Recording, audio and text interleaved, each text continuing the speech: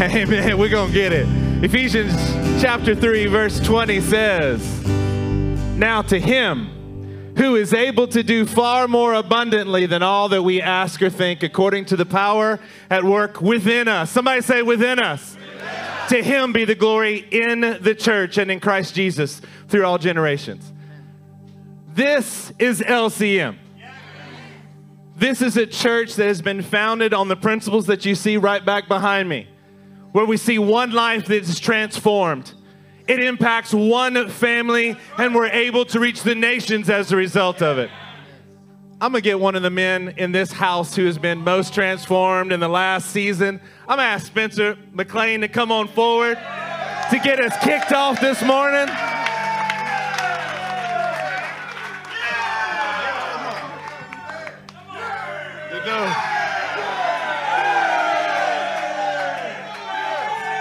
You know, it is true. I'm just like you guys. I have been a life that's transformed. 100%. All kinds, man. The Lord is also bringing a family into order right now. It is incredible. Randy, would you come up here with me? Actually, I'm going to come get you.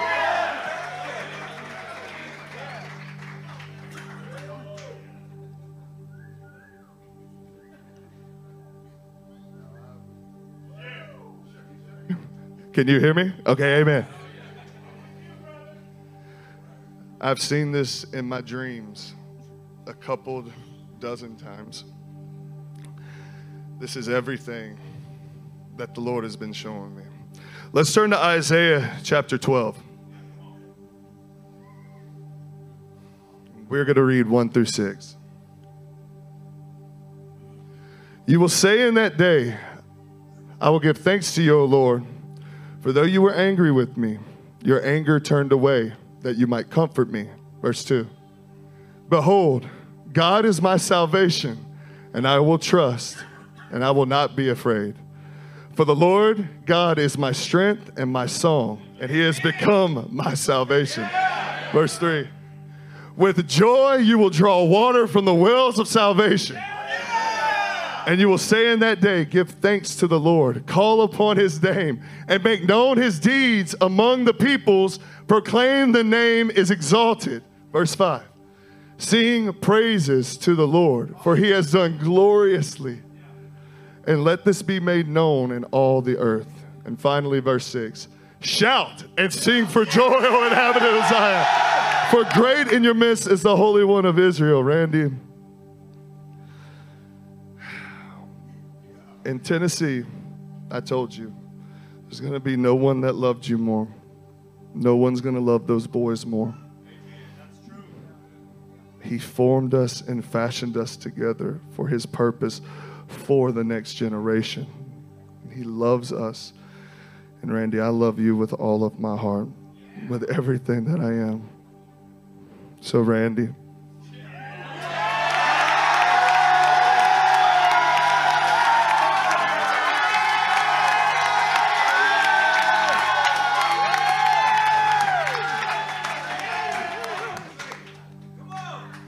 Randy, will you marry me?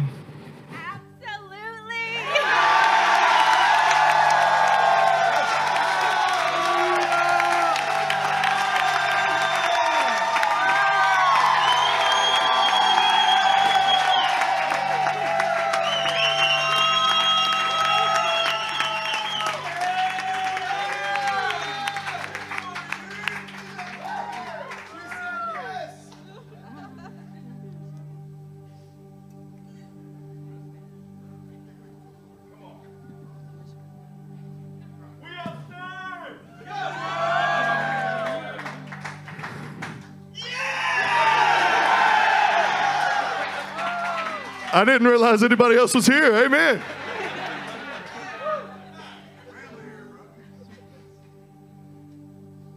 Man, is it good to see prophecy fulfilled.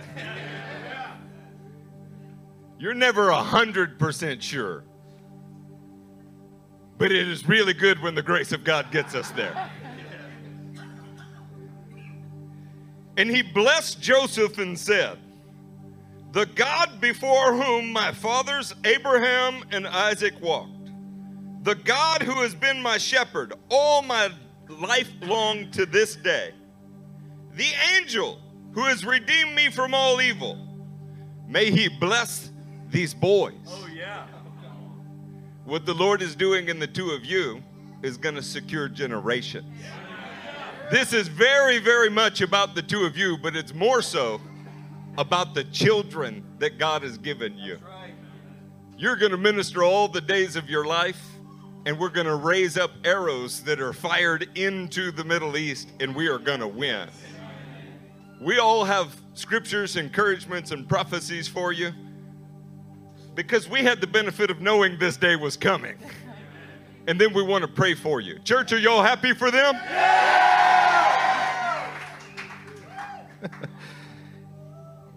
Ephesians 3 and beginning in verse 14 says this: For this reason, I bow my knees before the Father, from whom every family in heaven and on earth is named. And you know that this is from whom all fatherhood flows.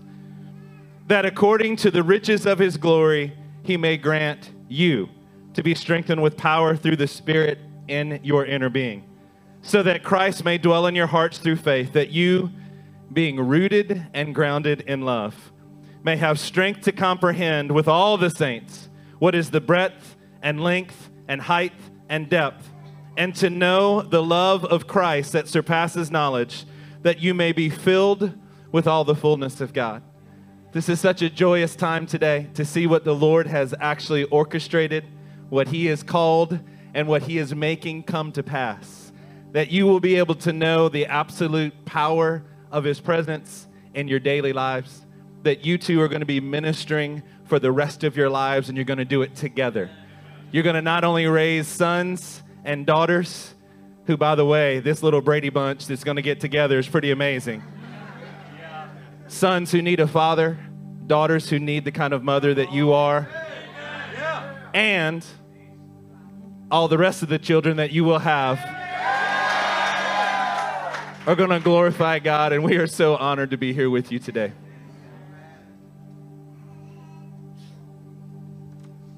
Spence, can we get out of you another yeah?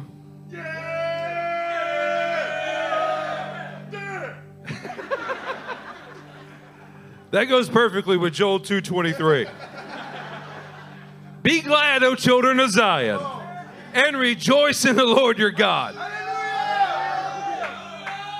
For he has given the early rain for your vindication. He has poured down for you abundant rain, the early and the latter rain as before. The threshing floors shall be full of grain. The vats shall overflow with wine and oil. Guys, it is a testimony to the Lord and to the work that God has done in each one of you.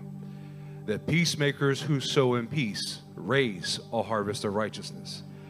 This overflowing and abundance of harvest and righteousness is what will flow from your home. It'll be the very thing that defines the foundation of your home. And men and women will come out of your house that will magnify and further the work that God has been investing in you since day one. We love you guys. Spencer and Randy, Psalm 63, starting in verse 1. Oh God, you are my God, I long for you. My soul thirsts for you. My flesh yearns for you in a dry and parched land where there is no water. The Lord allowed both of you to experience this dry and parched land, lack of water, but this morning, he is re-wetting that land in all kinds of amazing ways.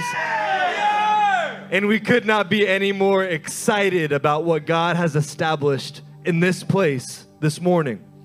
In fact, verse 2 says, yes, in the sanctuary I have seen you and witnessed your power and splendor. Because experiencing your loyal love is better than life itself, my lips will praise you.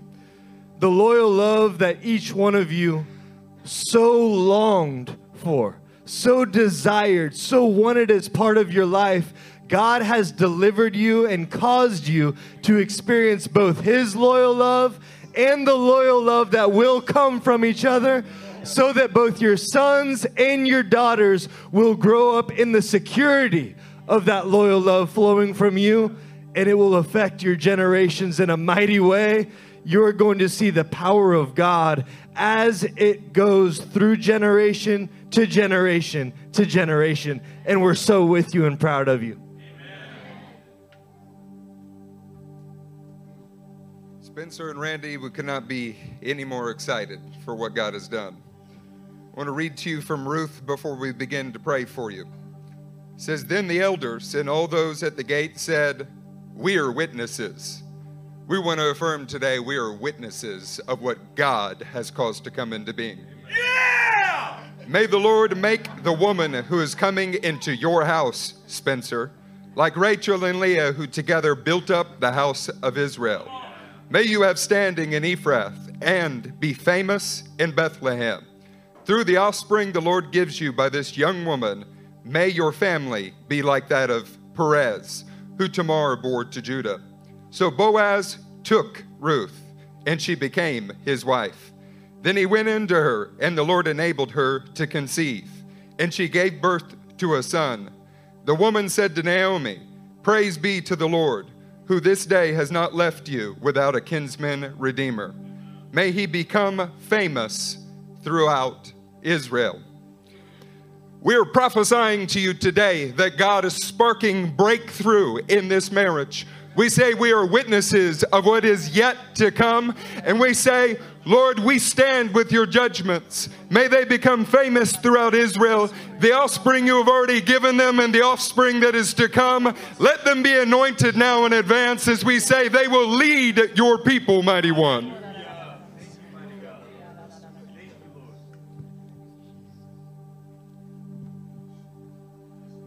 Some of these big boys take two.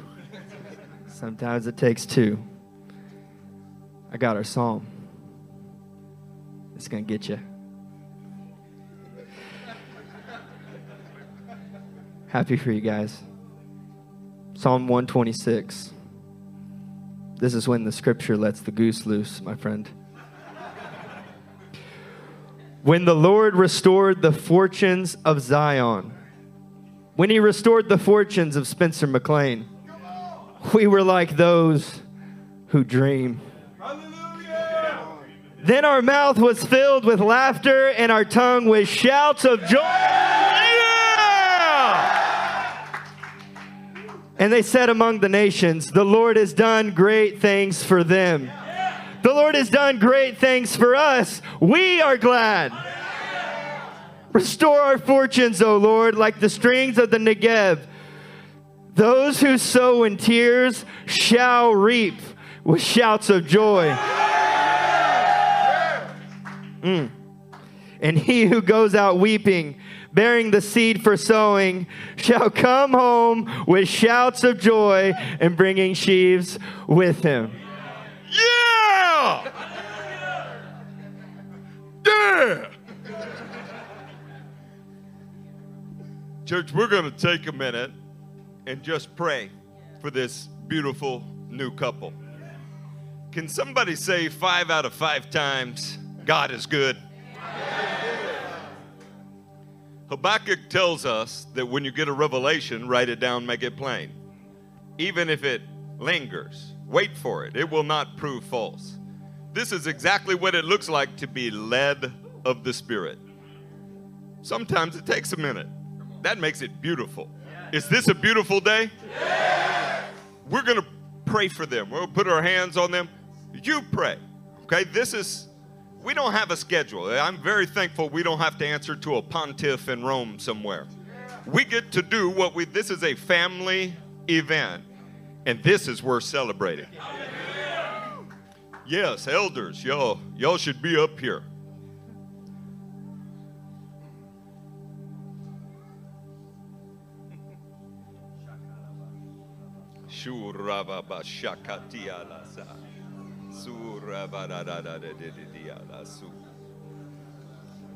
Shuraba shakada da da da da da da da da di di di ala suraba da da da da ba. Shuraba da da da da da da di di di di.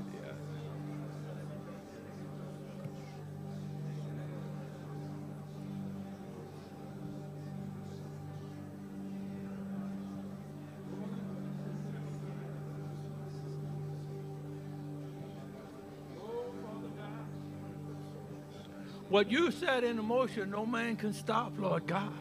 What you call into being, Father God, shall come to pass. Father God, we come before you this day as we give you glory and honor, Lord God, for this unity. We pray, Father God, that your power and your word comes true and be fulfilled in this unity and in these children, Father God, for generations to come. As your word and your very spirit continues to grow in them and point directions, Father God, in their life. Yes, Father God, truly, truly, you have stirred up things, Father God, in our midst. And you have called us to pass, Lord, as we come before you, Father God. As you call them to be stable, Lord God. You call them to rise up and to minister to others, Father God. That their sons and their daughters, Lord God, will reach across the nations, Lord God, and across this world, that your word shall be brought forth through them, Lord God. As you unite them, they unite others, Lord God, as your fire is lit. In Jesus' name.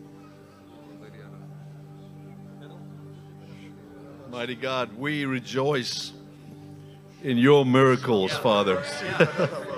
Father, we rejoice today at the amazing restoration that you have provided, Father, in this couple. Father, we just give you the highest praise now, Lord, because you are truly the God of miracles, Lord. Father, I pray that your good spirit, Father, would continue to lead them in all things, mighty King. Father, I pray, Lord, that generations coming behind them will live and learn and magnify the things that you are showing us today, mighty God. Father, we give you the praise today, Lord, because you are the only one that can make something like this happen, mighty King. Father, we thank you for all the things that you have revealed to us and showed us in this process, Lord. And Lord, I thank you for humble hearts, mighty God. Father, we praise you. We rejoice with you today, mighty God.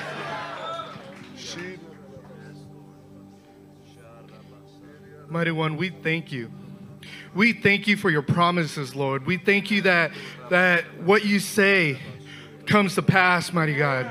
We thank you that what the enemy tried to destroy and separate, you have brought back and forged with your spirit, mighty God, into something stronger that will go into the nations, mighty God.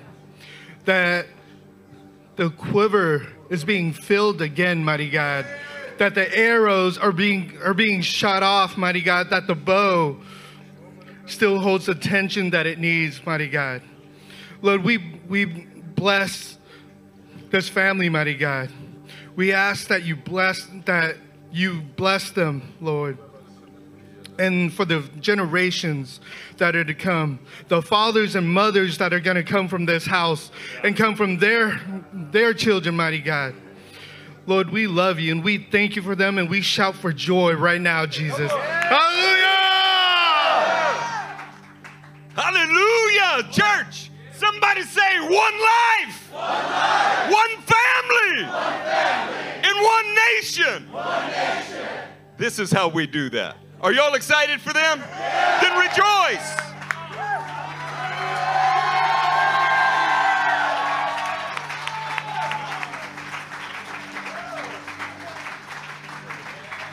Good morning, LCM. Today is March 12th, 2023. Well, before I announce this morning's message and the title to it, I just think we need one more shot of hallelujah in the house. I mean a Spencer McLean kind of hallelujah. Yeah, way to get her, Rob. Are you guys ready for the title?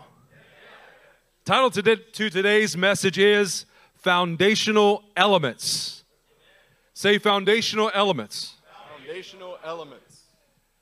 So look, over the course of the past few weeks, our focus has been set on the goal of being fathers in the faith who raise up sons that shine with greater glory. As our light is dimming, theirs is dawning, illuminating the present and future works that must be accomplished well beyond the years of our prime. You know, this room, this house, it's filled with something. It's filled with men. I said it's filled with men. Oh, that warms my soul. Come on, old son. It's filled with men who, like Abraham, have been credited with the call to be a father of many. Many sons born within and outside of their own households. Sons of promise. Sons of future achievements that will continue the work established by the same steps of faith as their fathers. So, like all fathers, it begins with the seed of hope that then is birthed into a reality as a son. The thoughts and aspirations of a father is that his son will build onto what has been established, furthering the work that has been founded from the ground up, and even going to the point of magnifying the pattern which was handed down to the son. Think of it like building a house. Has anybody ever built a house here? Yes. Well, the first and most essential building block of a house is a foundation. Very good. This foundation, it'll actually serve as a guide that supports and upholds the weight and span of the materials that then will lie upon it. With precision, Charlie, not plumb sum, but with precision. That 2 by 8, 12, whatever it is, frame of the foundation, it has to be formed to exact measurements, filled with a concrete slurry that then cures into a fortified slab, made ready for the structure to rise on its shoulders. You know, when you think of fathers and sons, we want to draw your attention to something. When you're thinking of fathers and sons, you think of something like this.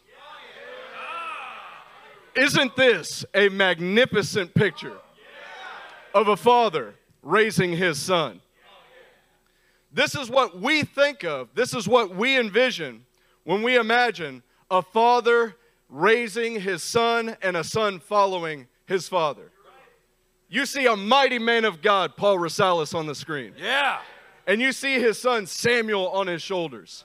His son is young. His son depends on him. His son needs him for everything. And Paul Rosales is the kind of man that is going to give it to him. His son is dependent on him. And Paul knows it, and therefore he is going to give him everything that Samuel needs. This father's mezuzah is clear, hold, and build. And his son needs him to clear, hold, and build in his life. When you think of this, you imagine Paul on a construction site teaching Samuel to drive a nail into a board. Samuel can't do it. He doesn't have the strength to do it, but Paul is right there helping him hold the hammer, and Paul is nailing it in for him, teaching it every step of the way. They are building a form of a foundation that will be their future home. This is a great image of a foundational father and a secure son who knows that he needs his father to teach him. Well, this imagery is precisely Paul's sentiment expressed in 1 Corinthians chapter 3. We're going to have a slide that shows it in the LSB. Y'all ready? 1 Corinthians 3:9. For we are God's fellow workers. You are God's field, God's building, according to the grace of God which was given to me like a wise master builder. I laid a foundation, and another is building on it. But each man must be careful how he builds it. So look, in this passage, Paul's reflecting on the ongoing work in his ministry of establishing sons. You know, in his descriptions, he's using trade language in order to paint a picture of the necessary facets of this process. So notice that he calls himself a fellow worker of God, and he is calling his sons at Corinth God's building. Or put another way, God's workmanship. So therefore, in Paul's view, he rightly credits the role of being a father to being in partnership with God to build up a connected structure of sons. So in doing this, he articulates the first necessary step to building sons, and that is laying a foundation. But also notice, and you have to appreciate the confidence that Paul expressed here, that the terms that he uses about his own work is like a wise master builder.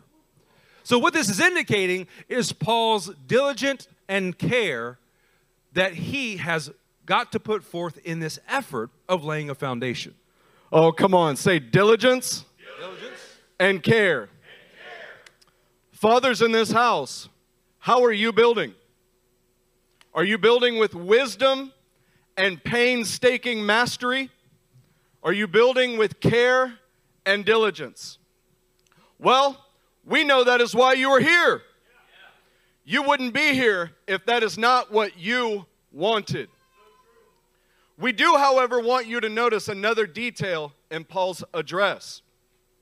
He stated that he laid a foundation and another is building on it. This causes all kinds of questions to stir in our minds. Who is this person? Who is this other person building on the foundation that Paul laid? Is he different from Paul? Is he like Paul in any kind of way? Do we even know who this man is? Well, to start with, let's start by looking at the Greek word for another. We want to show you this slide. The Greek word for another is allos. It means another numerically, like a second person, but of the same kind. It is in contrast to heteros, another word for another in Greek, which means another of a different kind. But this is allos. It means another person qualitatively the same quality as Paul. And this word is marking succession. It's another person who is just like Paul, of the same kind, the same quality as Paul, but it is marking a succession after Paul. You see, this fellow worker with Paul is of the same kind as Paul. He is of the same character. He is of the same capacity as Paul. He is of the same consistency as Paul, and he is of the same competency as Paul. Better than that, he is the one who has succeeded Paul in every way, and he is building on what Paul laid down. This certainly serves to illustrate Paul's point that he served to lay a foundation, and now the one who is building on it has succeeded him in God's building project. This, of course, does not mean that either of the men have more value than the other, but that one man, Paul, was first and therefore had to lay a foundation in this fellow worker so that they can work on God's building together. All right, so through our course of time at LCM, we've had many building projects. So whether it be fencing or actually building a house, pouring concrete is not an easy task. Laying a foundation is nothing for the faint at heart. It's laborious, isn't it, Rick? Especially when you're doing piers that support an actual house. Well, after all of that toil, after all that labor, wouldn't you want to know that you can entrust what is built upon it to be just as much taken care of as the foundation was? That work was going to continue with success? So let's take a brief moment to see if we can clearly identify who this unnamed, incognito fellow worker was, so that we can glean some other important truths into his and Paul's relationship. So as you're looking at this next slide, any cursory reading of 1 Corinthians 3 and 1 Corinthians 4 will yield these results. Verse 4, chapter 3 says, "For when one says, I follow Paul, and another, I follow" who? Apollos, are you not being merely human? You go on down to verse 5, and the argument Paul's making is getting clear. What then is Apollos, and what is Paul? Servants through whom you believed. In verse 6, Paul says, I planted, and Apollos watered. In 1 Corinthians 3, 21 and 22, he says, so let no one boast in men, for all things are yours, whether Paul or Apollos. In chapter 4, verse 1, this is how one should regard us collectively. He's talking about Paul and Apollos. And in 4:6, he says, I've applied all these things to myself and Apollos for your benefit, brothers. So it should be quite clear when you read 1 Corinthians 3 and 4 in its entirety that the man that Paul is talking about is Apollos. He is the fellow worker. He is the another who is of the same kind and quality as Paul. Now, many in this room are aware that Paul fathered men like Timothy and Titus and Onesimus in the faith. But sadly, not much is known about Paul and Apollos' relationship. That's sad because it is rich with insight. You know, did you guys catch in that last slide that the verses that preceded 1 Corinthians 3:9, for we are God's fellow workers, and the verses that follow after it are a constant comparison in introduction of Paul and Apollos, Paul and Apollos, even up to verse 8 that precedes what the slide was in the LSB was, for we, well, that we contextually is Paul and Apollos, and it continues well afterwards. Well, if you read Acts chapter 18 and 19, you will see the introduction of Apollos into the biblical narrative. What we do know from those chapters is that Apollos was a Jew from Alexandria. And when Apollos enters into the biblical narrative, he is noted as being a learned man and possessing a thorough knowledge of the scriptures. He had been instructed about the way of the Lord. He spoke with great fervor. And in fact, he taught about Jesus accurately, and he knew about the baptism of John, the baptism of repentance.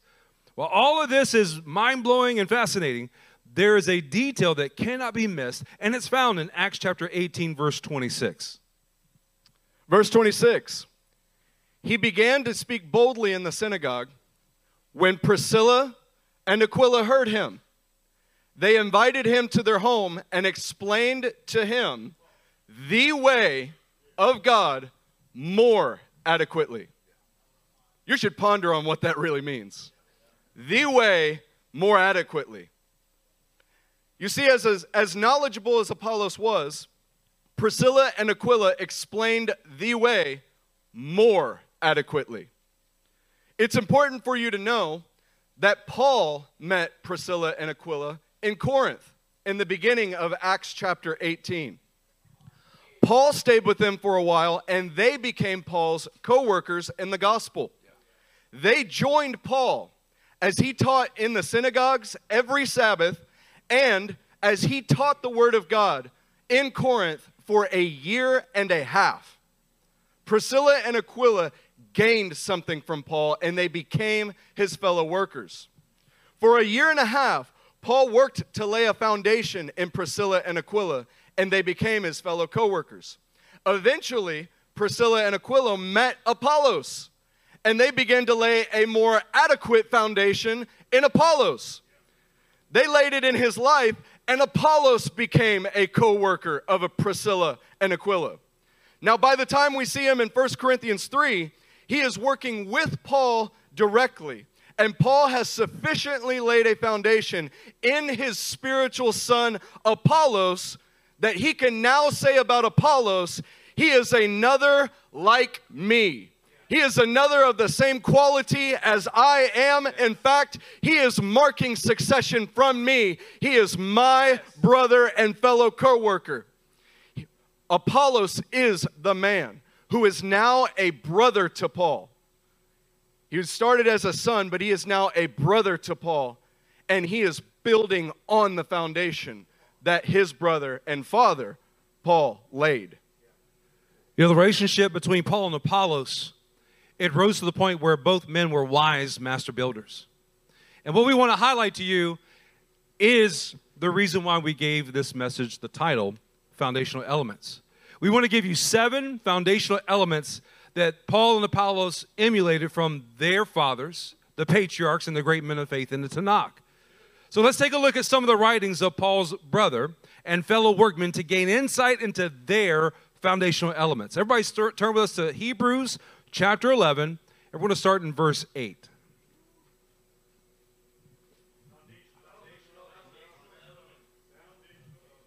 So Hebrews 11:8.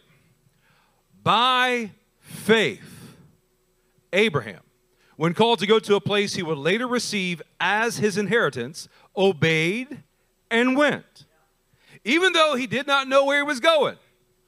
So the first act of Abraham's faith to obey and go into the unknown was demonstrating a trust in God, that God would give him direction as he was in motion, not as he was stationary, waiting to be moved.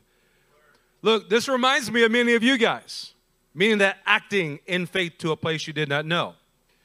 You were dwelling in a spiritually dry and idolatrous land and began to sense the call of God to go to a land that he would choose, even though you did not know where that would be. I mean, stirring your soul, causing you to hunger and thirst for righteousness. And it was God who directed your steps to here at LCM.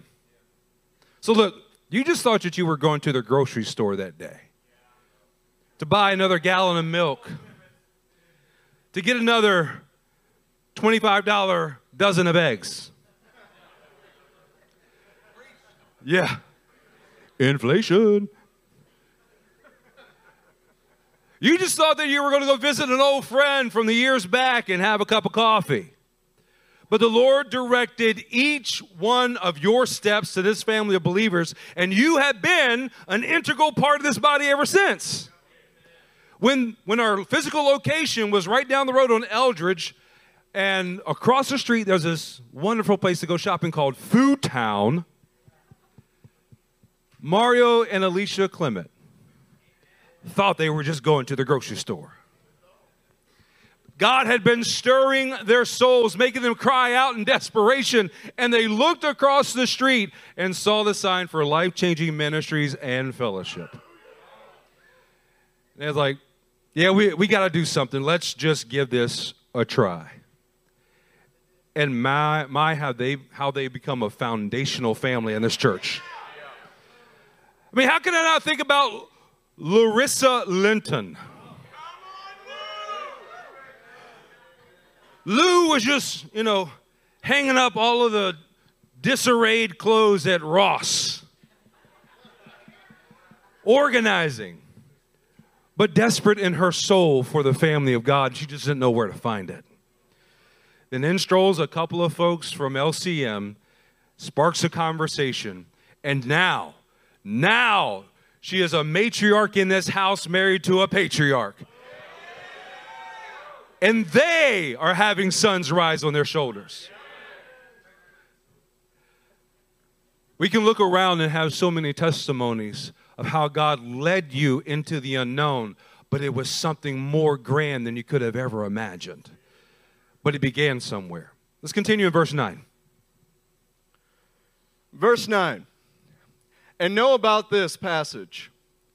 This is the writings of Paul's fellow co-worker and brother. I wonder why they are using this as their foundational element, the trust-grounded obedience of the faith of Abraham. Perhaps Paul and his fellow brother learned something here. By faith, he made his home in the promised land like a stranger in a foreign country.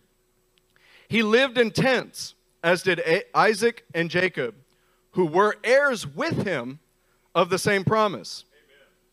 You see, once Abraham and his family were led to the land of promise and inheritance, he made it his home. He was led by trust-grounded obedience to a place that he did not know he was going. But once God revealed where he was going, he made it his home. Amen. He stayed there, even though he was like a stranger in a foreign country. He forgot completely what was behind, and he strained toward what is ahead. While he was there, he raised his sons to emulate his way of life, and thereby becoming co-heirs with him through the same faith that he had, the same trust-grounded obedience. You know who this reminds us of? This reminds us of the Molochs. God led the Molochs through a journey to this house, and they made it their home. When they showed up like all of us, they were strangers in a foreign country. But by faith and trust-grounded obedience, they knew God had said this is the place that they should dwell, and they made it their home. Amen. And by faith, they bore sons and daughters who have only known the faith walk at LCM, and they are increasing in faith each and every day like co-heirs with them. Aren't we a blessed family to have the foundation of trust-grounded obedience that blesses each other? One more verse in Hebrews 11, and that is verse 11. By faith, Abraham, even though he was past age, and Sarah herself was barren, was enabled to become a father because he considered him faithful who had made the promise. So like many of you in the room, Abraham faced impossible odds and yet continued to move forward in faithful resolve, because he knew God, and he knew that God would be faithful to his promise. If he said it, he would do it. This reminds us of the Peñas, Ray and Ruby, who by the time they arrived at LCM, all of their kids had already moved out of their house. They could have fallen into a trap of what do we have to offer? But they did not fall into it. Amen. They are here today because they consider him faithful who had made the promise, and they do have a place and purpose in this house. Ray and Ruby, your purpose is more clear now than ever in the way that you guys have been enabled to become a father and mother in the faith to many of the young men and women in this church. What you're doing on Monday nights is foundational in their lives. And you're sharing from the overflow of your own engagement with the Scripture, and it's consistently building with life. Abraham was already an exalted father, as reflected in his name, Abram. But as his trust grew, Abraham became more enabled to father men in the promise because of his faith, because of his trust-grounded obedience. So we have a slide for you. And it starts with the first of 7 foundational elements, trust-grounded obedience. So in order to become a wise master builder, you must begin with trust-grounded obedience. This is everything to us. This is where it starts to become a wise master builder. Did you hear that Abraham was enabled to become a father because he considered him faithful? Trust-grounded obedience is what enables you to father other people better. You cannot do it without trust-grounded obedience being demonstrated in your action. It is what all of these elements lay on. It is what they are hinged on. It's where they start. So this brings us to our second foundational element that is built on top of trust-grounded obedience, and that is sacrifice. Let's go to Genesis 22, 1 through 3. And we're going to see how this trust-grounded obedience led to sacrifice in Abraham's life. Genesis 22, 1 through 3 says, sometime later, God tested Abraham. He said to him, Abraham, here I am, he replied. Then God said, take your son, your only son, Isaac, whom you love, and go to the region of Moriah. Sacrifice him there as a burnt offering on one of the mountains I will tell you about. You see, while Abraham's initial act of trust-grounded obedience brought him to the land of promise, this was the pinnacle of all sacrificial moments he experienced. Leading his son to become a burnt offering far outweighs the piercing effect of seeing your son move out and start a home, or giving your daughter away in marriage. And yet, God required ongoing and increasing levels of sacrifice in order to achieve the promises that he made. Do you see now that it is not possible for Abraham to make this sacrifice unless he already had trust-grounded obedience? In fact, he didn't even know where he was going to go make the sacrifice. God told him, go to the place I will show you. He had to have trust-grounded obedience lead him into sacrifice. Now again, we're going to see Paul's fellow worker write about this foundational element of Abraham's sacrifice and how he was able to do it in Hebrews 11, 17 through 19. Hebrews 11:17. By faith, Abraham, when God tested him, offered Isaac as a sacrifice.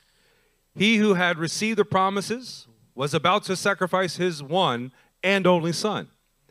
Even though God had said to him, it is through Isaac that your offspring will be reckoned. Abraham reasoned that God could raise the dead.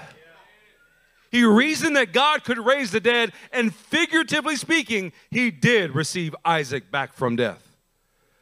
So trust-grounded obedience is what facilitates the act of sacrifice. Abraham reasoned that God could raise the dead, so therefore he was willing to sacrifice all.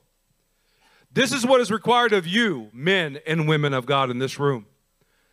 Look, as you can see in Abraham's life and in your own, an ever-increasing measure of faith needs to be substantive so that it strengthens your resolve to act with ever-increasing sacrifice. Yeah. The kingdom of God is always expanding, so therefore our faith and our sacrifice are as well. Anyone who has ever climbed the mountain of pastoring teenagers can surely testify to the demand of ever-increasing faith and ever-increasing sacrifice. So what follows this is the foundational element of holding up the standard. Let's look at the next slide. Number 3, holding up the standard. Everyone turn your Bibles to Exodus 17 and say foundational elements as you're turning.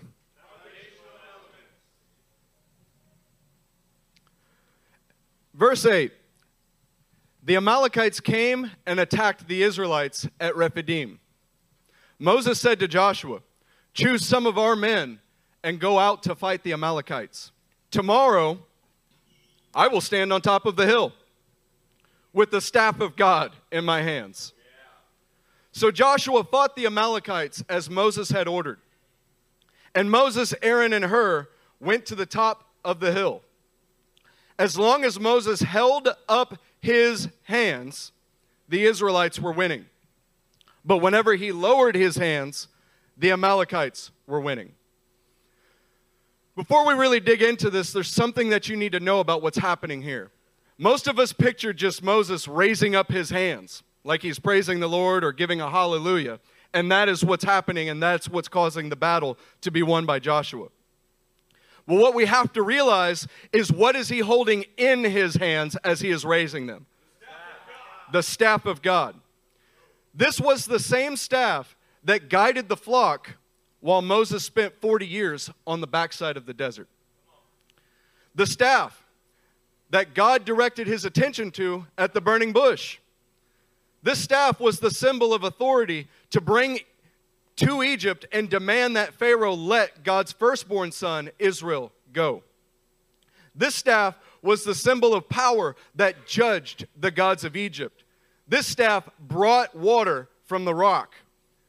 He is now literally holding up the standard, the staff of God, for the sake of the sons of Israel who have now actually become his brothers in the battle. Moses is holding up the standard, the staff of God that God used to move in his life, and he is holding it up so that his brothers in the valley can see him holding up the standard and they can gain the victory. No longer is Moses just a father and his sons are in the battle. They have become codependent on each other. They need him, and he desperately needs them because he cannot go down there and fight the Amalekites. But what he can do is he can hold up the standard that God has given him his entire life and hold it up for his brothers who are now actually leading the way in this scenario, and he can rally them according to the testimonies that God has given them. In the battle, they are becoming brothers. You see, it is no longer Moses and Aaron engaging God's enemies as the tip of the spear. Moses and Aaron are not the tip of the spear any longer. It is Joshua and the men with him who are in the battle. And they're relying on Moses and Aaron for direction and inspiration, but they are the ones fighting. They are the tip of the spear. So one might think that if God used Moses and his staff to part the Red Sea, then maybe Moses and his staff should be enough to take out a few Amalekites, right? Maybe to Moses it would seem beneficial to use the same staff that has rock-splitting power and split a few Amalekite heads. You know, just to help out his sons. But that is not what Moses' job is at this point. Moses' job is to hold up the standard that he has been holding up his entire life, but hold it up for his sons who are now brothers in the battle, so that they can be the tip of the spear, so they can advance the battle. You see, Moses, like Abraham, has demonstrated trust-grounded obedience. You know that. Moses has demonstrated incredible sacrifice to be there from his trust-grounded obedience. Pastor Wade and the men on Thursday were preaching about all of Moses' sacrifices in his life for the Israelites. He's demonstrated incredible sacrifices, and now his job is to hold up the standard of God so that his brothers, who used to be sons in training, who used to be in the tent of meeting, but are now in the valley fighting, and they are now capable men who can win the battle.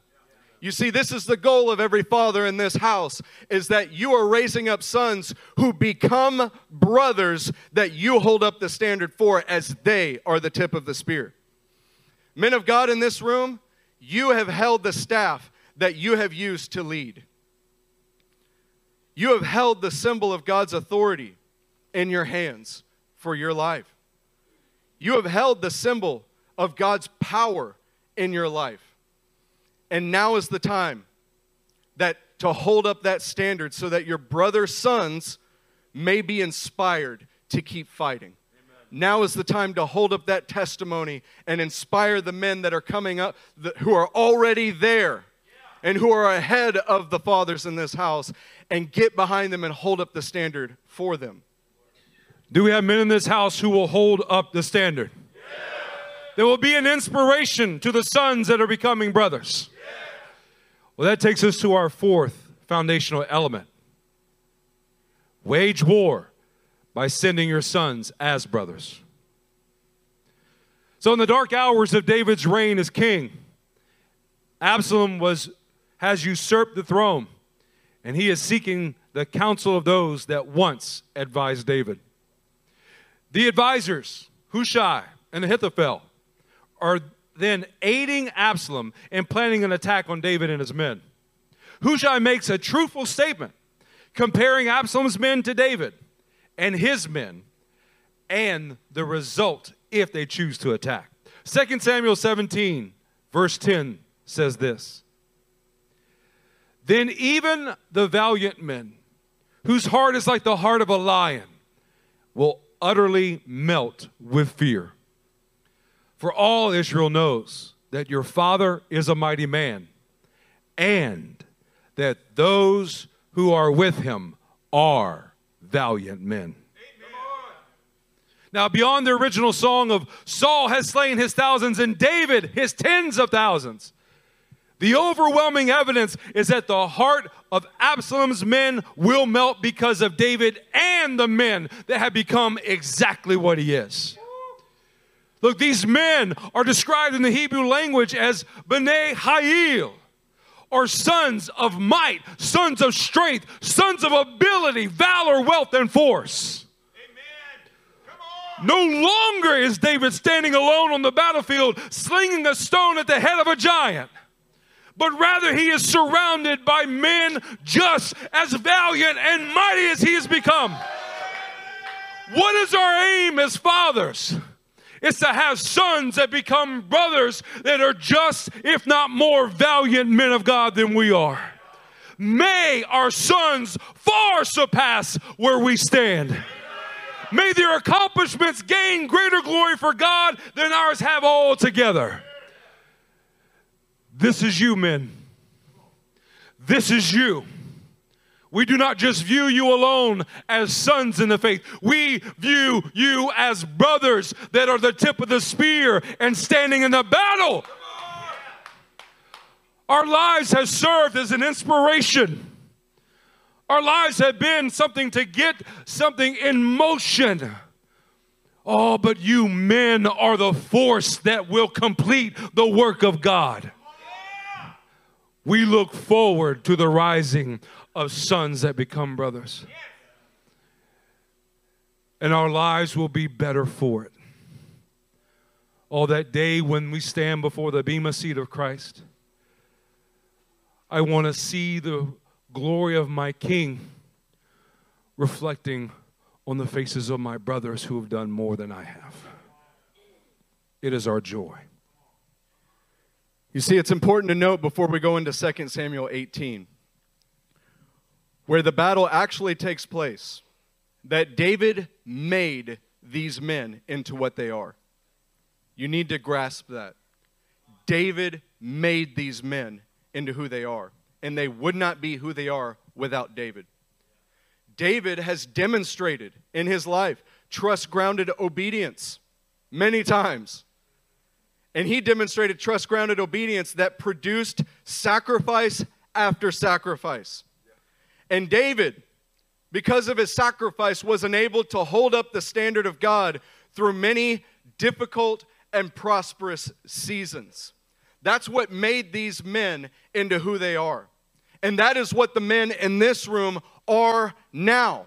David made these men, they were sons, but he made them into brothers. They were not subservient to David at this point.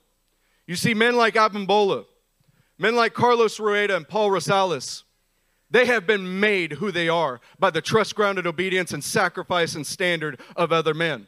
But they are not subservient to the men who made them in that way. In fact, they are greater. And that is the goal of our faith. Men like Ubong, men like Juan, men like Damon, men like Josiah, men like Micaiah. You are sons that are growing, and you are learning from the trust-grounded obedience and sacrifice of other men, and you are on your way to becoming a brother to these men. That is the goal that we're aimed at. But you have to realize how this happens. And it happens due to a very pivotal attitude of David. You see, these sons are a result of David holding fast to these foundational elements. And David could have simply had an HJIC attitude. He could have had an HJIC attitude towards these men. If you're not sure what that is, it's the head Jew in charge attitude. David could have looked at these men and said, hey, I know the struggles that you've had your entire life. You wouldn't be anything without me. I made you into who you are. Therefore, I am in charge of this operation. But while David could have lorded authority over these men, and he definitely earned it, look at what he did in 2 Samuel 18, 1 through 4. Then David mustered the men who were with him and set over them commanders of thousands and commanders of hundreds. And David sent out the army, 1/3 under the command of Joab, 1/3 under the command of Abishai, the son of Zeruiah, Joab's brother, and 1/3 under the command of Ittai the Gittite. And the king said to the men, I myself will also go out with you. This phrase coming out of David's mouth, I myself will also go out with you. It's his desire to join his brothers in battle. At this point, they are more than just sons. They are the men that have become exactly what he is. And the point of sending them out as brothers is for them to take the lead in waging war. For them to have their experiences of facing death head on. For them to have the opportunity to magnify the years of investment that David has made in them. Look, David's relationship with these men as brothers has matured. It has come to full age. And we know this because of the very next verse. Verse 3. You have to imagine being David as this is going on. But the men said, you shall not go out. For if we flee, they will not care about us. If half of us die, they will not care about us. But you are worth 10,000 of us. Therefore, it is better that you send us help from the city. You can see the level of trust and authority that David has invested in these men in this moment. Remember, David is still very much the king. But he has raised these sons into brothers, and now he views them as peers, and he has credited them with the authority of being able to speak into his life. David's not the king sitting high on his throne. Instead, he is a kingly saint of God who entrusts kingship to his brothers with him. David has credited them with authority. And you can hear that in the direction that they are giving to David. They tell him, you shall not go out. Now, lest you think that they're just bossing him around, for all of you linguistically gifted saints here today, this verb is not in the imperative. In the Hebrew, this is clear. Rather than demanding David, they're simply telling him in a future sense what is going to happen. They're telling, when David is saying, hey, I will go out with you, they're saying, no, that's not going to happen. Can you see the level of trust and authority that he has invested in them? Even over himself. He has placed them over himself. This shows us the incredible investment that David had in these men to allow them to say this, and the amazing humility of David to put them in this position. When he raised them the entire way, he's now placing them over himself. In the NIV, their statements would seem to conclude with, you are worth 10,000, as we have read. But the Young's literal translation is closer to the literal Hebrew, and it says, they are saying to him in the literal Hebrew, but now we are 10,000. They are adding to their direction, to their king, the fact that David has another as in the same kind.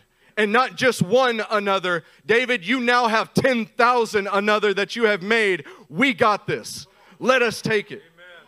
They are another group of men who are like him because they were fathered by him. Let's look at verse 4 and see how this concludes. The king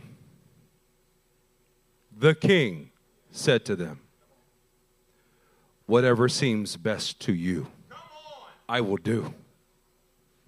Man, that's humility. Man, that's a crushing of pride and a relinquishing of a control. Because David's life had the very first of the 7 foundational elements. What a greater level of trust-grounded obedience than to hear the voice of your sons who become brothers, and they are guiding you now as a father. That's your accomplishment. It is your success because they are the mark of succession. What began as a relationship with David as a father in the faith to these sons in the faith has risen to greater heights on the foundation of David's trust. Now these sons have become brothers that are showing the same, if not greater, trust-grounded obedience, the same level of sacrifice, the same principle and action of holding up the standard. But all of this done for the benefit of David, even taking the lead in waging war. Not only were these men speaking to David as a brother, you can hear and see in what they said and David's response that their words were filled with fatherly wisdom. They were serving as a guide for a man who needed guidance. He was developing in them the goal of sonship. That sons becoming fathers to their fathers. Sons becoming fathers to their fathers. David recognizes the fatherly voice these men speak with, and that is why he does not have to exert authority or control. He doesn't have to push with force his title or position over them. These men are now doing for him what he has so richly done for them. When we were putting this message together, this cut me straight to the core, because I'm still very much about my own accomplishments in this life. I'm still very much excited about what I feel like are the accomplishments that God has in store for me. And I can imagine, as we're putting this together, that my son is telling me one day, "Dad, I don't think you should do that." And my response, "I know what I'm about, son. I've slayed my 10,000s. And me imagining, I don't have to imagine it. About 2 months ago, Michael Hall was giving me a serious rebuke in the scripture. And part of me had that response in me, "I know what I'm about. I've slayed my 10,000s, Mike. You don't have to go that hard on me." But I'm being cut to the core because I'm realizing that this is what this is all about. Me making Michael Hall better than me. Amen. This is how we wage war, church, by sending sons who have become brothers ahead of us and letting them take point of the battle and us following their direction as we hold up the standard for them. That is the goal of what we were doing here. Look, we showed you a picture of a father and son earlier, capturing the default image that we all have in our minds of a 30-something-year-old man with a son below the age of 10. We're aiming to change the way that we all view a father and son relationship in this house. It is not the perpetual hierarchy of older men of power and younger men subservient to it. Amen. I know that's what we think about. When we think about fathering sons, I think about it's always going to be that I am raising up little Joshua, and little Joshua is going to follow me into the battle, and I'm going to direct little Joshua, and then I'll die, and he'll have it after I die. That's idolatrous. No. We're not going to have hierarchy of older men in power and younger men subservient. The goal and the true image of father and sons is one that illustrates an older man in his 60s, joined to the side of his sons who have now risen beyond the foundational work and have grown in building a life that fathers their father. We want to show you a picture. This is what fathers and sons looks like. Yeah, celebrate this, saints. No longer should it be the frozen image of our mind when we think of fathers and sons as a 30-year-old and an under 10-year-old. But this is the image. This is the goal of a man who has done his labor, who has done his work for the purpose of his sons becoming greater than he is. This picture that we're looking at was taken on September 26, 2021. It was the ordination of Judah, Nick, and Peyton. Each of these men have exhibited greater trust-grounded obedience than we have. They have demonstrated sacrifice in greater proportions. They have held up the standard for us all and are destined to be the men waging war in the heavenly realms of the Middle East as they are sent as brothers and function as fathers. So Boaz is standing here in this picture, right here, in front of where we're standing now. And Boaz is a towering pillar in the faith. He is standing there blessing his brothers. Come on. He's not blessing his sons. He is blessing his brothers. And he is welcoming them as fathers. Many of you have had the opportunity and joy of stopping by Ashford Memorial Auto Care. You have been able to spend time with both Bosch and Nick and Judah and Peyton. And when you're sitting there, you can sense and see the tangible reality of this picture and what we have declared about it. You see their relationship with each other. There's no hierarchy. There is a bond of mutual edification and a lifting up of sons as brothers. For all of us on the leadership team, we have expressed the same desire as David did when he said, I myself will go out with you. Many times. I myself will help you with this difficulty or that trial. Judah, Nick, and Peyton have all benefited us by saying, no, you shall not go out. We're now 10,000 like you. And when we hear the confidence in these men's voices, it comforts us. They are trustworthy men. But they're not the only trustworthy men in here. Come on. This room is filled with sons that are becoming brothers. This room is filled with sons that will be sent out to wage war as brothers. And there's a result of it. So we say, men in this room, this is what you are all to strive to achieve. Let's put some parameters on it. For those of you under the age of 25, you shall rise to become brothers in battle. You shall rise to be valiant, mighty, able, forceful men who take the lead in battle and return victorious.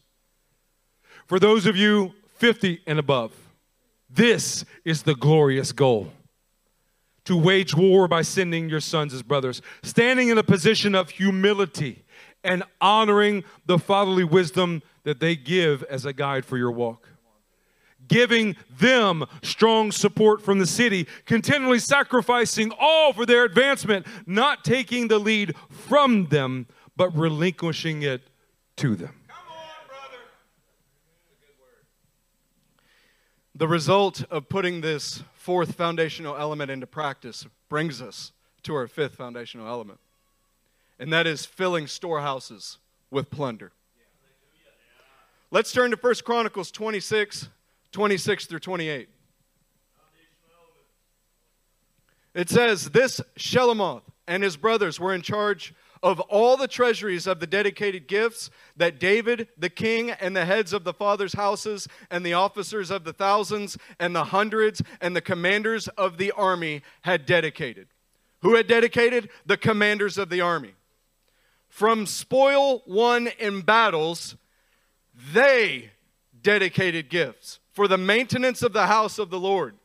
And all that Samuel the seer, and Saul the son of Kish, and Abner the son of Ner, and Joab the son of Zeruiah had dedicated, all dedicated gifts were in the care of Shelomoth and his brothers. Throughout the course of David's life, he raised men by displaying his trust-grounded obedience that produced sacrifice.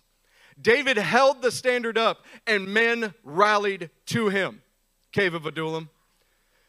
David sent these men out as brothers, and these mighty men returned with plunder.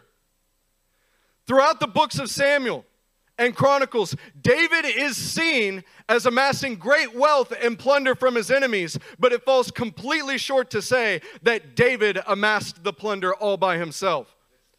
David's plunder came from the men that he called brothers and entrusted himself to.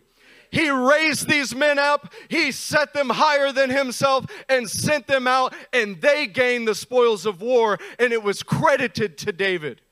But it was theirs. They were the ones that won the spoils. These men, in verse 27, are seen following David's example. They knew that this treasury would need to be used in the days to come, and it was their job to fill it for the next generation. We want you to make this point clearly. These men are following in David's example, and they are giving plunder, and they know that there is a generation coming that is going to need the treasury. What happens is they become zealous to wage war by sending brothers like David did. They become so zealous that they want to ensure that brothers would continue to be sent for the generations to come.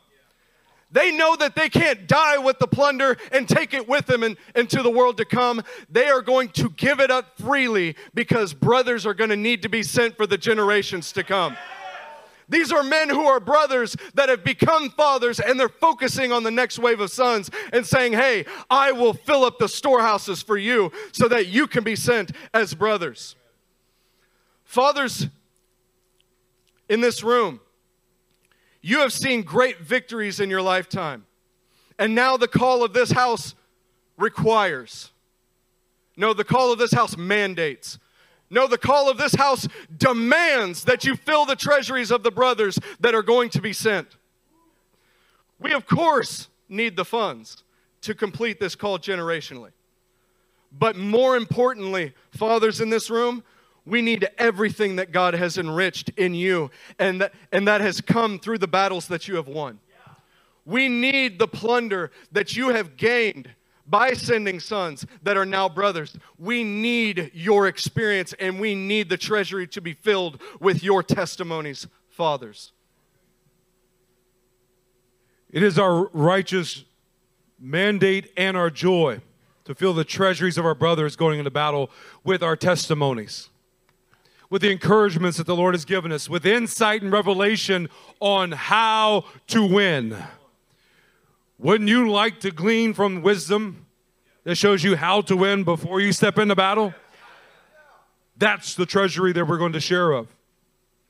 To ensure that they have everything they need for their God-ordained task, we must implement foundational element number 6. And that is surrender the entire storehouse. 1 Chronicles 28, verse 11.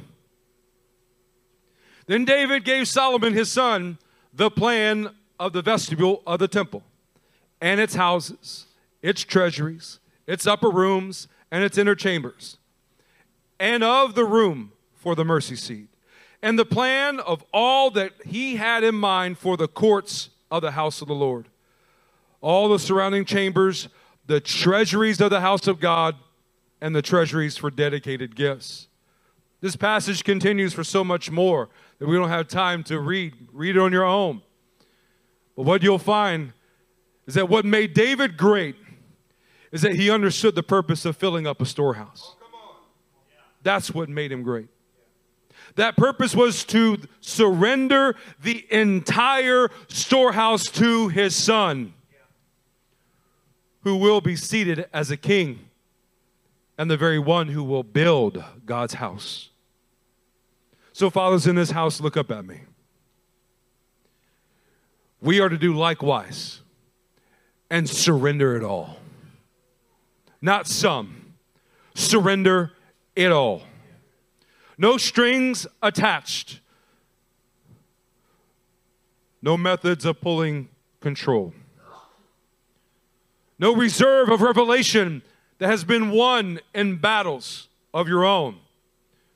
In fact, no pinching of a portion to coast into our golden years. David surrendered it all because he was building with ever-increasing trust-grounded obedience. And so must we. This was the sacrifice God was aiming to achieve through David to his son Solomon. And it would provide a foundation that Solomon would use to go on and build the very temple of God on earth in the city that God has chosen for his name to dwell. In the city that our Messiah will return back to and glorify to a greater proportion. So this brings us to our seventh and final foundational element.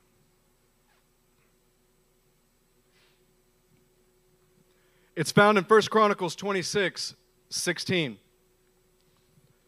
And it's entrusting present day accomplishments to our son, brothers.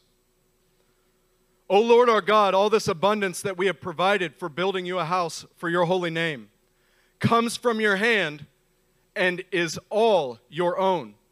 I know, my God, that you test the heart and have pleasure in uprightness. In the uprightness of my heart, I have freely offered all these things. And now I have seen your people who are present here offering freely and joyously to you. O Lord, the God of Abraham, Isaac, and Israel, our fathers, keep forever such purposes and thoughts in the hearts of your people, and direct their hearts toward you. Grant to Solomon, my son, a whole heart, that he may keep your commandments, your testimonies, and your statutes, performing all, and that he may build the palace for which I have made provision. Do you see how foundational element number 6 leads directly into this? When you surrender the entire storehouse well, when you surrender everything to your sons, it causes you to entrust them with all of the present day accomplishments. It's no longer your accomplishments, it is their accomplishments, and you can stand behind it and say, no, that is them. They are the ones accomplishing this. In this passage, David is declaring the source of his trust-grounded obedience when he says, O Lord, our God. He is saying that it's been God's possession and God's provision the entire time. Therefore, it is a joy to give it back to him by surrendering it to the sons and who are really brothers. God of Abraham, direct them as you directed our founding fathers. You see the level of him stepping back out of the way and saying, Lord, now direct them like you've directed me. It is their accomplishments now, mine are past. You have provided for me in the past, and I trust that you will provide for Solomon in the present as he begins, as his light dawns and mine fades. I entrust the present day accomplishments to you, God, by entrusting them to my son, Solomon. You see, when we as fathers build with these foundational elements, our sons are certain to rise to be of greater splendor. But if we keep holding on to the accomplishments for ourselves and claiming that they're ours and crediting them to ourselves, they will never rise to become greater than us. But when we credit them with the accomplishments starting now, they will rise up under the weight of it. They are our joy and crown because they have become our brothers who guide us as fathers. Where we now are in this message is at a point where we have 7 clear steps of foundational elements. And these steps are linear. But we want to let you know they're not just linear alone. We have our final slide that directs us what we must now do. 7 foundational elements in a chiastic structure. You can see that foundational element number 3, holding up the standard, it causes you to fill storehouses with plunder. When you hold up the standard of God, the plunder that comes to you via the men that you raise up allows you to put that plunder back into their storehouse. When you focus in on foundational element number 2 and your sacrifice, it directly leads to you surrendering the entire storehouse. When you live a life of sacrifice, the day will come where it is not hard for you to surrender the entire storehouse that God has given you, and you sacrifice it and give it to them for their futures. When you look at foundational element number 1, you will see that your trust-grounded obedience directly leads to you entrusting all present day accomplishments to your son. You living a life of trust-grounded obedience will cause your faith to God and rise, that he will do the same for your sons. But the unparalleled truth, where this all hinges on, where this is made, where this grows and becomes a reality, is when we wage war by sending our sons as brothers. This is the unparalleled truth, where all of the thoughts and talk actually become actions, and we start to see it form and rise up on the earth. When we begin to go into the fray and determine ourselves to go into the battle, not as the heroes, but to allow our sons to be the heroes, and we march behind them, taking their direction, that is how we get to the greater glory of being able to fill their storehouses with plunder, to be able to surrender the entire storehouse to them, and to entrust present-day accomplishments solely to them. We must, in this house, become strong in the battle with our sons leading the way as brothers. What God is directing this house is for the fathers in the room to grab a son that is yours, a son that is not yours biologically, but you begin to credit them with being better than you, and you say, you lead the way, I will follow, and I will direct you from behind. I will give you instruction along the way.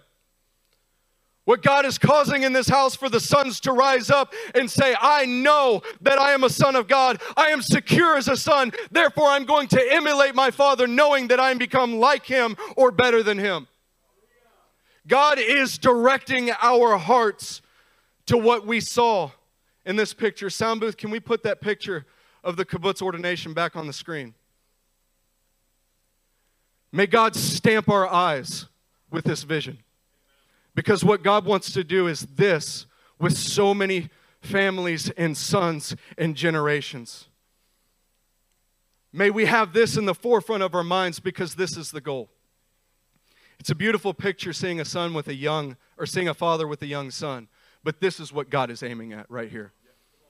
For us fathers in the room to look at our sons now as if they're better than us and begin to build them up as if they're better than us. Because they are. And they will be. See, the right hand of that slide on the chiastic structure is what we're aiming at. Sons, in this house, it is tasked you to rise up now with courage, with all of the affirmation of heaven, and know that you're a secure son. It's time to put to death those thoughts and feelings that you are subservient and you will never grow or amount to anything in this body. It's time to put away the lies of the enemy that says you are not worthy of it, you are not capable of it, you can't do it, and it's time to rise up in the trust-grounded obedience that we see in our fathers and run after this. It's time that we attach ourselves to these fathers in the house with full confidence. God put me here because he wants me to be like them and better. Amen. The day is coming where they won't be here, saints. And then who does it fall to?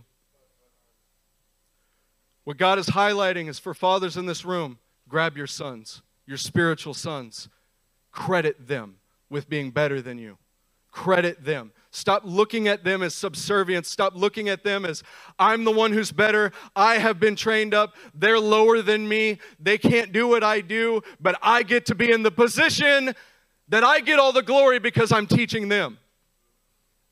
What God wants is for us to step behind them. Church, as you stand to your feet, we want to ask. Before we get to that point, let's all have a seat. I know it feels like Catholic Mass. Just be thankful we didn't ask you to kneel on that concrete. Couldn't be more proud of who we are as a church. I want to applaud the tenacity over time that you guys have shown. And the fruit of who we are as a church is because of your faithfulness and trust-grounded obedience. I'd like to invite my brother, Elder Eric, to come close us out.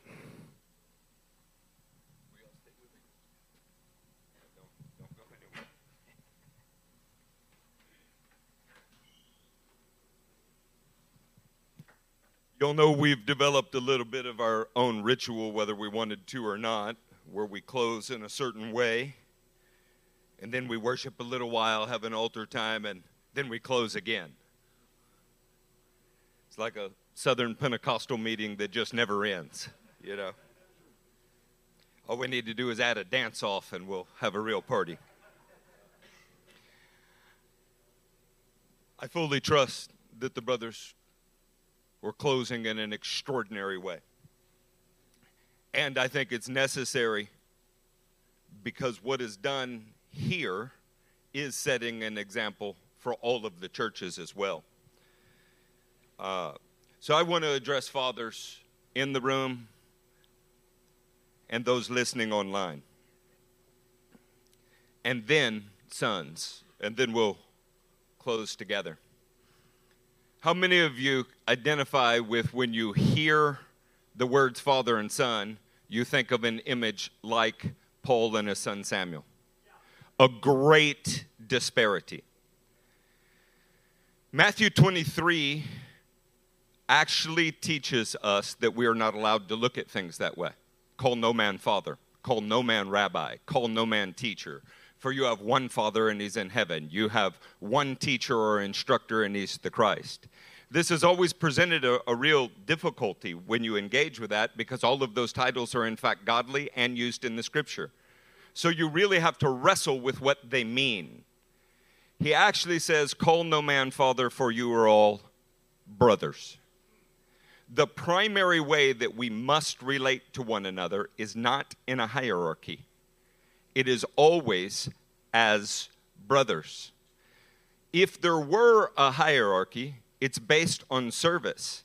So if I see Memo as a brother and Memo sees me as a brother, but my brotherly service to him is greater than that which his father gave him, then he may say to me, you're like a father. But I could never require that of Memo. Actually, Matthew 23 forbids that.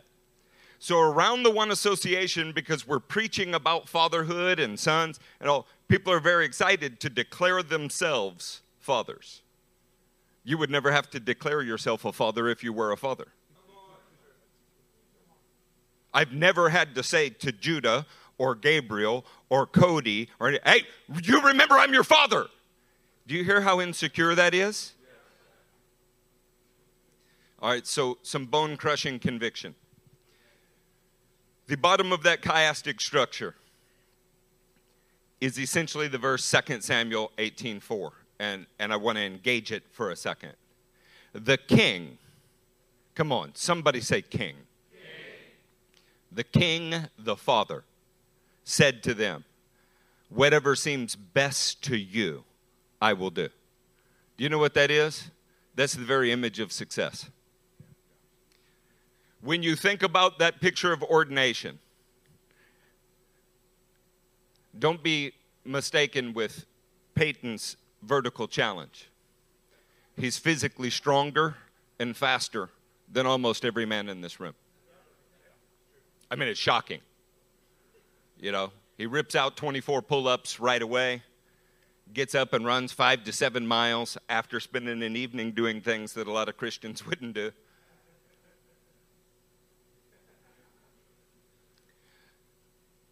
Don't mistake Judah's youth as a weakness. He's got a will that cannot be broken. When you think of Nick Aragina, have you ever met a man that had more scriptural acumen than he does? See, as fathers, we see them as brothers. Not as, we don't see ourselves as fathers. They see us as fathers, and we see them as brothers. And what we have to acknowledge, and any of you in this, I was met by a gray-haired club when I walked in. Men celebrating that we've got some gray hair, and I appreciate it. What we have to acknowledge is, despite all of Tom's efforts to be fit, and he is fit for his age, he's nowhere near a match for those three men. Not on any level. Jerry, the same is true of you. The same is true of me. The same is true of you, Charlie. And when older men act superior to younger men, it reveals the flaw in the older man, not the younger.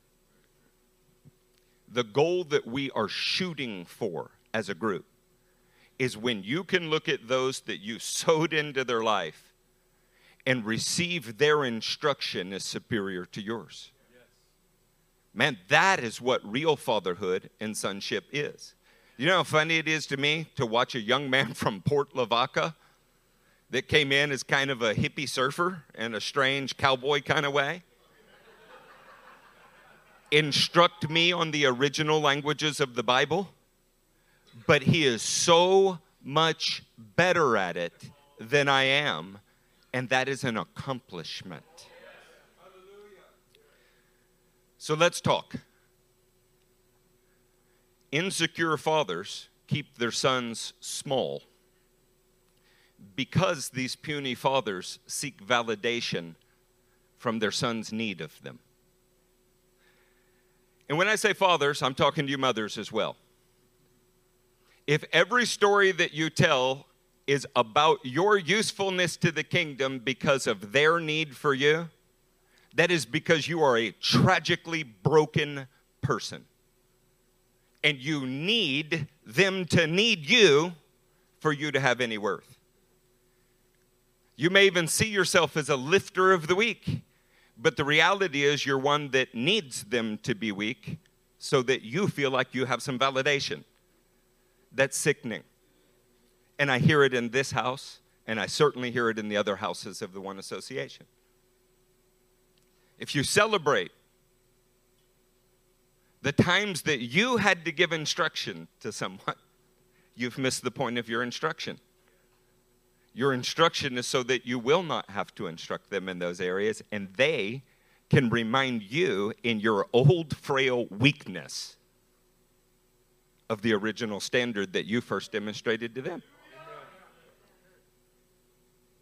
Ironically, you can never be valid by seeking validity from other people's need of you.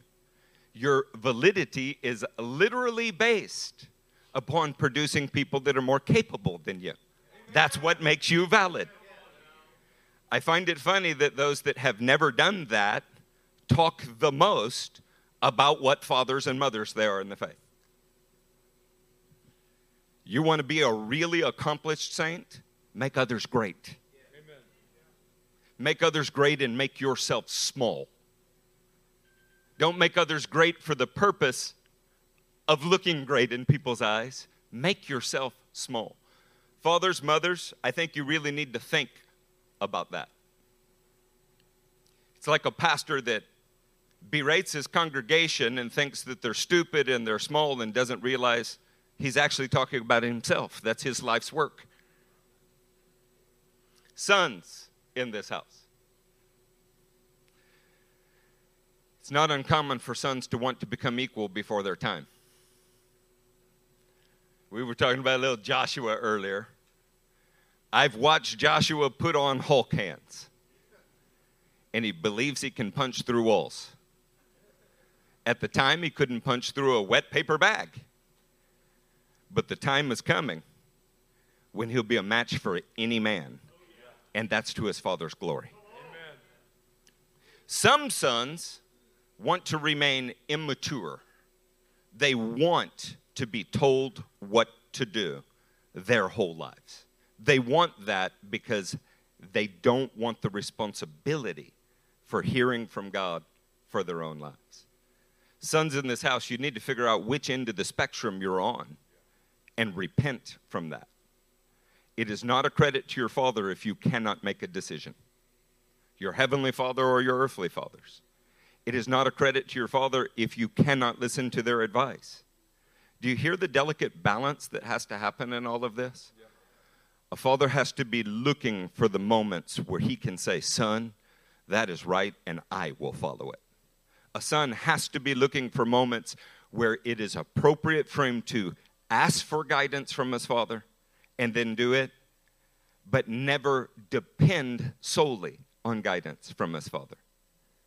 In fact, sons should be saying, look, I also have discovered water. What prevents me from being baptized? suggesting the next course of their life, and checking with their fathers to go, am I on track?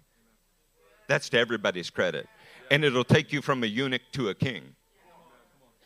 The aim of discipleship is producing men that can give you direction that you would follow. I want to just read Hebrews 5, and then I'm going to hand this back to these extraordinary men of God. But I wanted this on recording, and I'm going to stamp it on your souls to the best of my ability, because this is how we win. Amen. Hebrews 5:14, but solid food is for the mature, for those who have their powers of discernment trained by constant practice to distinguish good from evil. That is how we mature, constant training. We got any young fathers in the house? It's an extraordinary thing to be responsible for a life that you have no idea what to do with. And it matures you even as they're maturing, and you stay slightly ahead of them until that day. Therefore, let us leave the elementary doctrine of Christ and go on to maturity. Sons and fathers actually mature together. Not laying again the foundation of repentance from dead works of faith towards God. My suggestion is that this altar today is for fathers and mothers that don't realize that they're actually seeking validation by their disciples' need of them. Your validation should come from the day your disciples do not have need of you, but would never live without you. This altar today would be for sons that have made the rebellious mistake of seeking to be equal before their time, cannot take direction, are obstinate, that always think they know better. But that's not most in this house. It is some, but not most. The other side of the coin for the sons at the altar here today would be, you so admire the men that have gone before you that you see such a disparity between you and them that you're paralyzed and cannot make decisions. That does not honor your Father. Everyone who seeks, everyone who asks, everyone who seeks, everyone who knocks, finds. You're actually disparaging the character of both of your fathers, your earthly one and your heavenly one, as if you do not receive good things when you cannot determine direction for your life. All guidance is gained at your equality, not your subordination. I think that whether fathers or mothers or sons, we have two sides of the coin in this group and in every church in the one association. And this adjustment has to be made, or we will re-erect the very hierarchy that the whole Protestant Reformation sought to tear down. We do not need a pope, archbishops, queer cardinals, and local parish priest, and then laity incapable of understanding the Bible. What we actually need is an army where 10,000 are exactly like the king. Where the king would follow any of the soldiers because he taught them and they've become better than him. That is what we're shooting for. And I know that we need to make adjustments in our heart at this altar. And when we've made those adjustments, well, victory is ours in advance of the battle, because this is how the battle is won. Amen. So, brothers, what must you do? You must deal with whatever God's pointing out to you right now. You must come to the altar as we stand and deal with your heart in whatever area God is dealing with you.